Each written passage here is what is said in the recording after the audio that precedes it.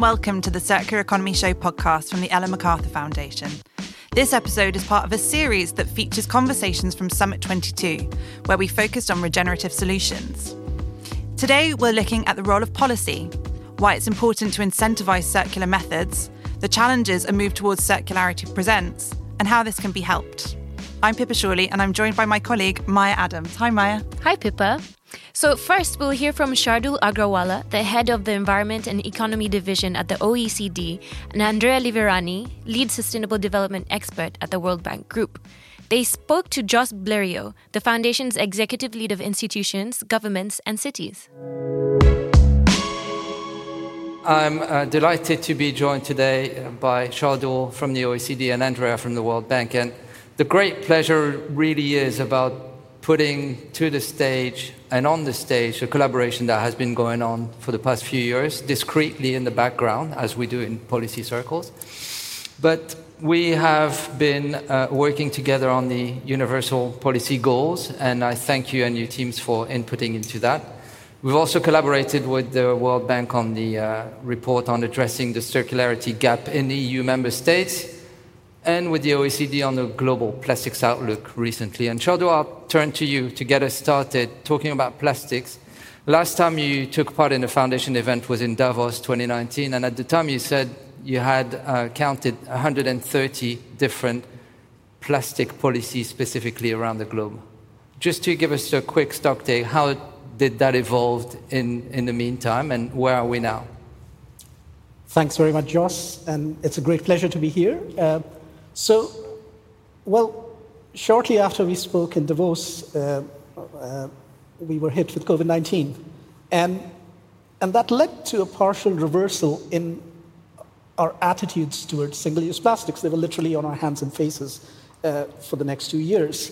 And so not only did some attention to plastics go off the agenda, our relationship also began to reverse to some extent. But that said, I think there's a new breath of momentum at different levels. I mean, there are talks for a global plastics treaty, which are underway now. But even at the national level, there's much more action happening again. So just 5 days ago in India, there's a more expanded ban on single-use plastics that has come into force with many more products which are on the list. And that's clearly a positive development. So these policies, the 130-odd countries we talked about, they were largely talking about taxes or bans on frequently littered single-use items. And the impact cannot be understated because they really led to a shift in public consciousness about the environmental impact of the problem. My son, who could only, 4-year-old at that time, who could only drink milk with a plastic straw, that was the only way for him to consume milk, paper straws didn't work. And so I had a challenge, and when plastic straws went off the shelves, I actually hoarded plastic straws just to make him drink milk. But 2 weeks or 3 weeks later, he voluntarily gave up his plastic straw because he also internalized some of the environmental consequences of it. So sometimes public policies do have an impact which can go down to the individual level, even to the level of children. So that's the good part of those policies. The downside is that most of these policies are addressing a very small part of the waste stream, probably 1% or something like that. The other thing is they're not providing incentives for circularity. What they're trying to do is stop litter. So what we need to do, and this is not just true for plastics, this is true for materials more generally, we need policies which are much more ambitious, and they attack, in the sense that they attack the environmental harm that we do all through the life cycle of the material and the product. And so just to give one example, there's clearly a very ambitious policy initiative underway. That's the Circular Economy Action Plan of the European Union, where they are confronting this holy grail of product design and how to put policies in place to incentivize product design for circularity. And that's where I think we need to devote a lot more policy attention. Yeah, so if we're honest, at global scale, it's still very much a downstream agenda. Is that what you see as well with the countries you deal with, Andrea? Thanks, Joss, and thanks for having the bank here. I think we mostly deal with lower income, lower middle income countries, and that's definitely the case. I think most countries are still struggling with the basic elements of the waste management agenda. That is not only true in this set of countries, even in Europe. We know that there are a number of European member states that are still struggling with very high rates of landfilling and very low recycling rates. And I think today I heard the couple of word prices a couple of times. That has partly to do with the fact that there are no ambitious enough policies in order to properly cost waste. Waste very often, wasting does not cost us anything. Landfilling rates in Europe range from 90 to 95 euros in certain countries like Austria and the UK to 1 to 3 euros in other countries. Certain EU member states do not have a landfilling tax. When putting into the landfill does not cost anything, clearly all the incentives from the start are geared towards that type of action. And that creates an incredible inertia in the system. If today a government or a subnational government, a city, had to enter a contract with a waste management company, that price would remain set over the duration of the entire contract. For 20 years, that would be the price. The company is essentially paid to put money into the landfill rather than investing in, for instance, sorting and recycling.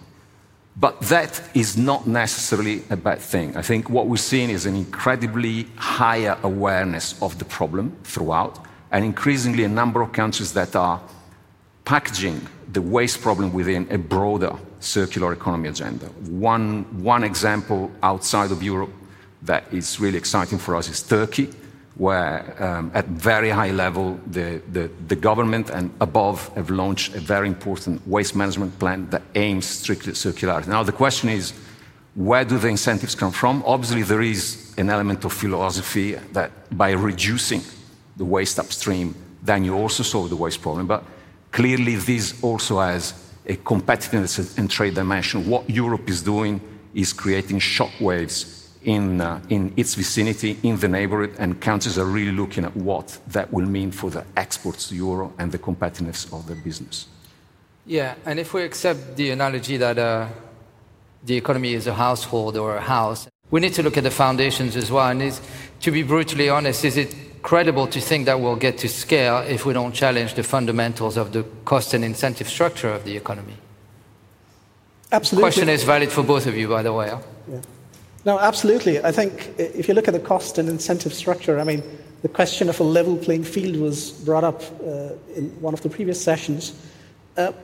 We are living in a world where, even if you just look at OECD and emerging economies, governments are providing almost $180 billion a year of support through tax breaks and other incentives for fossil fuel production.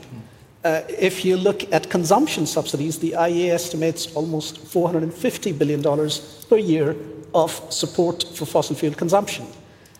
Now, let's talk about agricultural subsidies. You have $500 billion of agricultural subsidies. So all the nice examples of regenerative agriculture are not supported by these kinds of subsidies, which are promoting intensification of agriculture and not the kinds of examples that you were seeing. So we need to correct the environment in which these innovative ideas that you've seen through the day can flourish, and removing subsidies is certainly one aspect of it.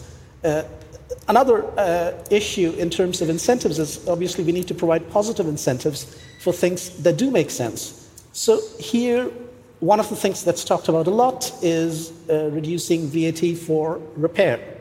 And that's a very good idea because it incentivizes consumers and service providers to have these facilities where we can repair products and use them longer.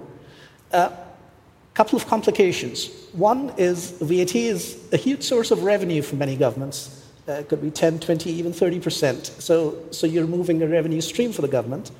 There are also concerns that the tax code is already too complicated and whether these exemptions could be worked out. But there's also an issue where these kinds of things could run counter to intellectual property protection.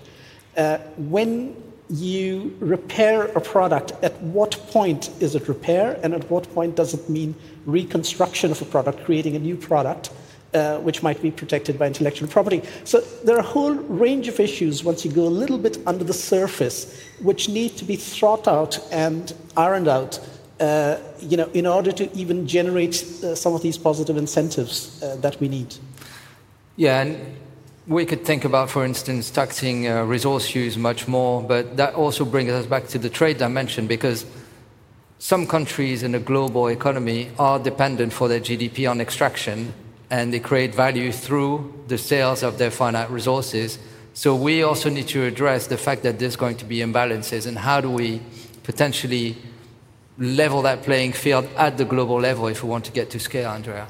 I think, also building on what Shardul just said, I think we agree that you need public policy, and those public policies are essentially three big buckets: regulatory type of policies, a lot of work's being done in Europe now, fiscal policy, changing prices, and behavioral type of communication, awareness raising policy that really are capable of shifting consumer preferences.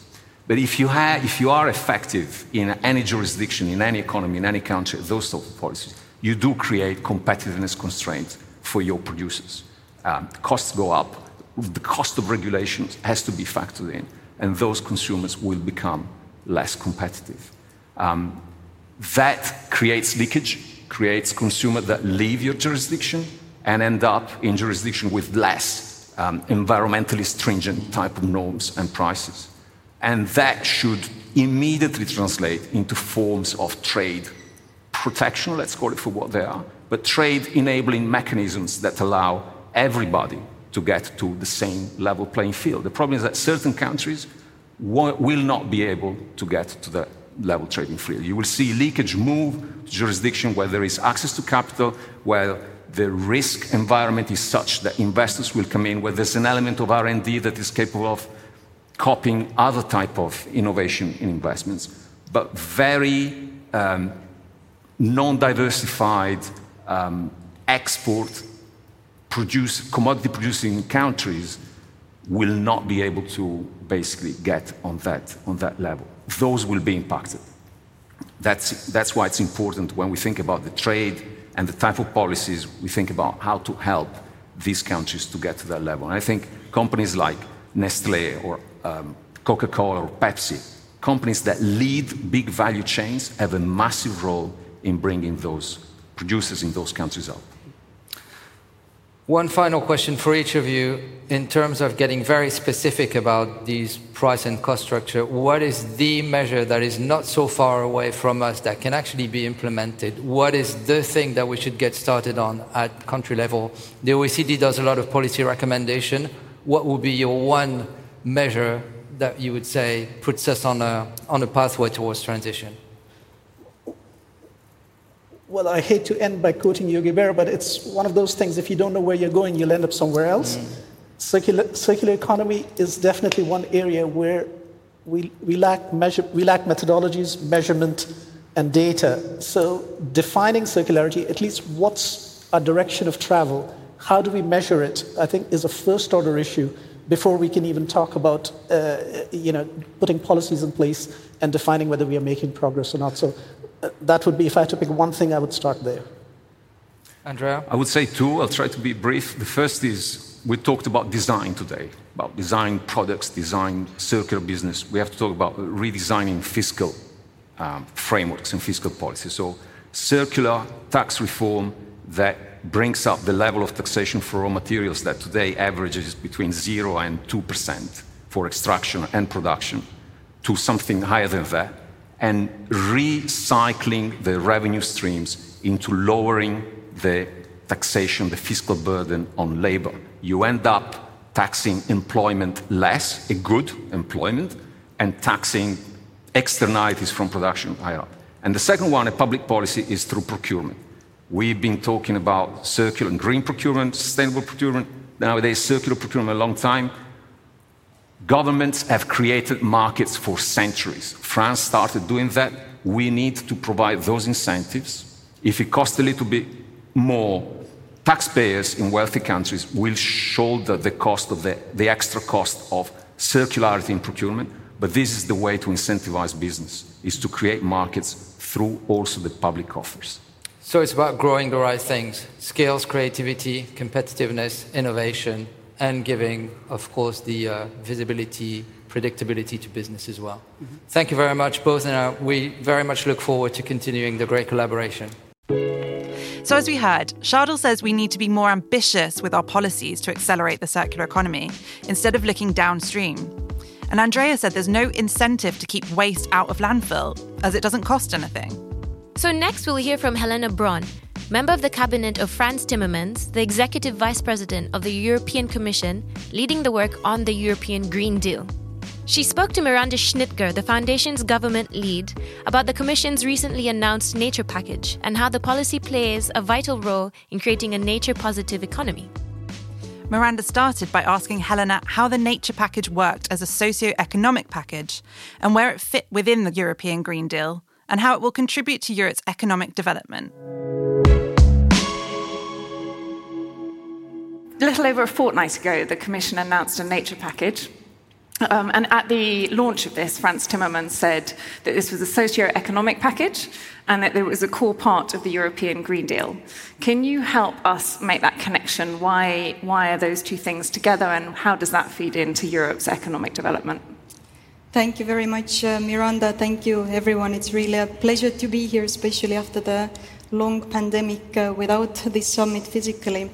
But indeed, 2 weeks ago, or was it actually, 1 week ago, we launched at the European Commission a big nature package as a core part of the European Green Deal. And the European Green is, Europe's economic growth strategy. So one may wonder, how does nature fit in here? But of course, we, for our well-being and for our economic development, we are fully dependent on healthy ecosystems. And if we look, 50% of global economy is dependent on nature quite directly. We have sectors, agriculture, food, drinks, construction, which are key to all of us, that are fully dependent. And, actually, the entire economy is pretty dependent, because it's quite difficult to do any business on a dead planet. At the same time, in the last decades, we have been sowing the branch we are sitting on at an incredible speed. The cost of that is huge, the cost of ecosystem degradation. If we look, for example, the cost of soil degradation, for example, in Europe only, it's 50 billion euros a year, 50 billion. We also see increasingly risks for our food security, food production, which also in many parts of Europe is already in decline.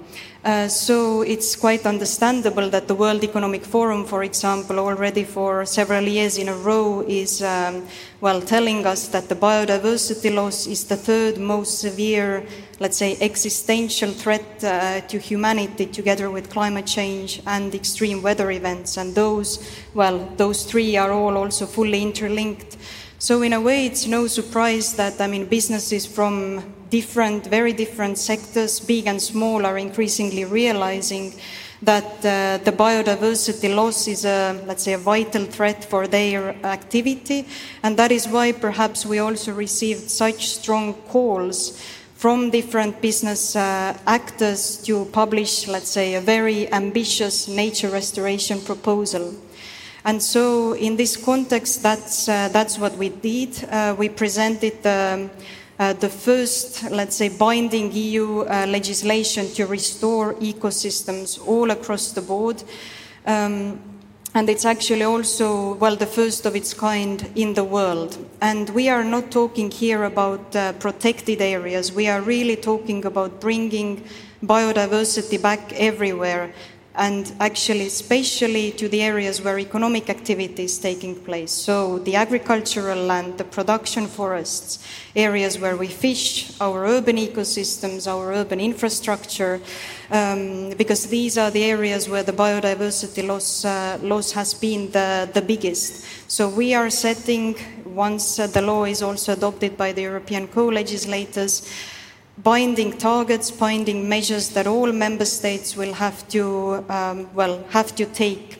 And it does not mean that in those areas that will be restored that the economic activity has to stop. It's actually not at all that. It's basically about everything that we have heard today. So if we take agricultural ecosystems, we have to change the way we do things. So agroforestry, using less pesticides, the same in the fisheries area, or when we talk about forest, moving more to uneven age mixed stands, ensuring that there is sufficient quantities of dead wood and so on, because these elements are actually guaranteeing the longer term resilience of these ecosystems also for socio-economic purposes. We also have very specific urban greening targets to really bring back the greenery from trees to roofs and green walls back to the cities, integrate greenery to the urban infrastructure. And maybe I would just say one word about the cost, because what we see according to our rather thorough assessment is that every euro we invest according to this legislation, or that we would be investing, would bring at least 8 euros in return. So we also find that this package is quite important in order to get us finally out of this myth as if nature restoration was, let's say, a cost without return. I mean, it's really the opposite. We are fully dependent on for our well-being on healthy ecosystems, and our economies are fully dependent. So that's why it is kind of part of Europe's growth strategy. Thank you for setting all that out. And when we were talking earlier, the fact that this is not about protected areas, this is really about the economic, everything that we are building everything else off, really stood out to me. So in amongst all this, how are you going about it? Where does circular economy fit into this? Yes, well, this is a very important question, because actually if we look at in the nature restoration context, perhaps circular economy is one of, if not the solution, then definitely one of the key solutions.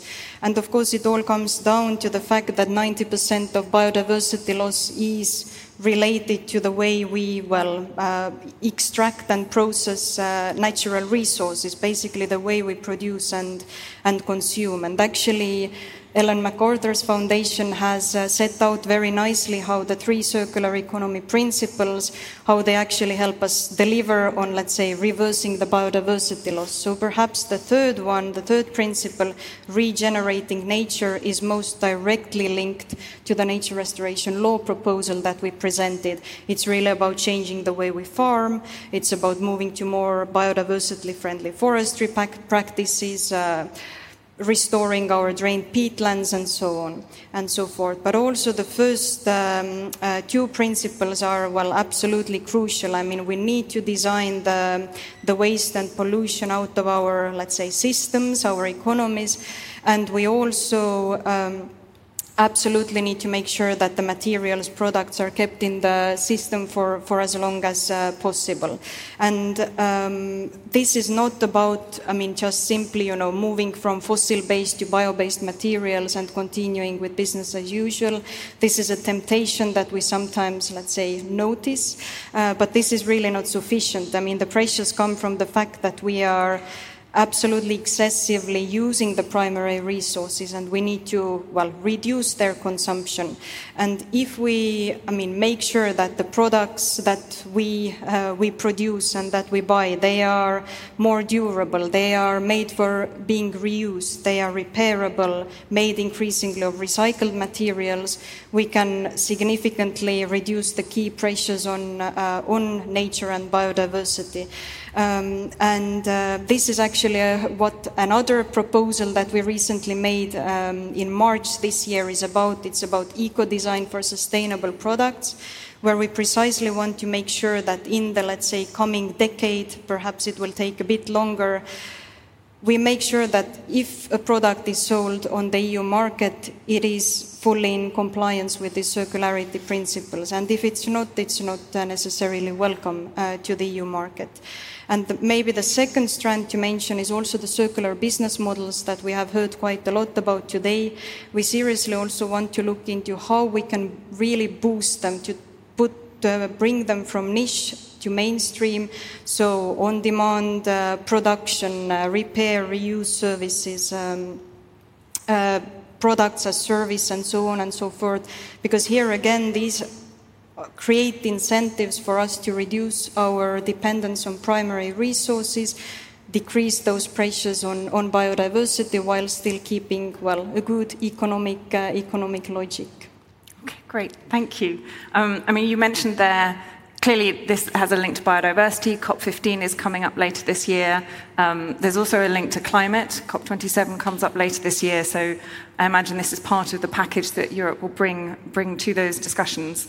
And I'm also delighted that we also talked about the wider context, and yet the commitment to the European Green Deal is still very much there, front and centre. It's quite difficult to do anything on a dead planet, says Helena. And I think this is a strong call to address issues like biodiversity loss and climate change for a healthy economy. It's also important to ensure that businesses are encouraged to use circular practices as the default. And we'll hear more about regenerative solutions next time, so make sure you're subscribed to the podcast so you never miss an episode. Thanks for listening. Thank you.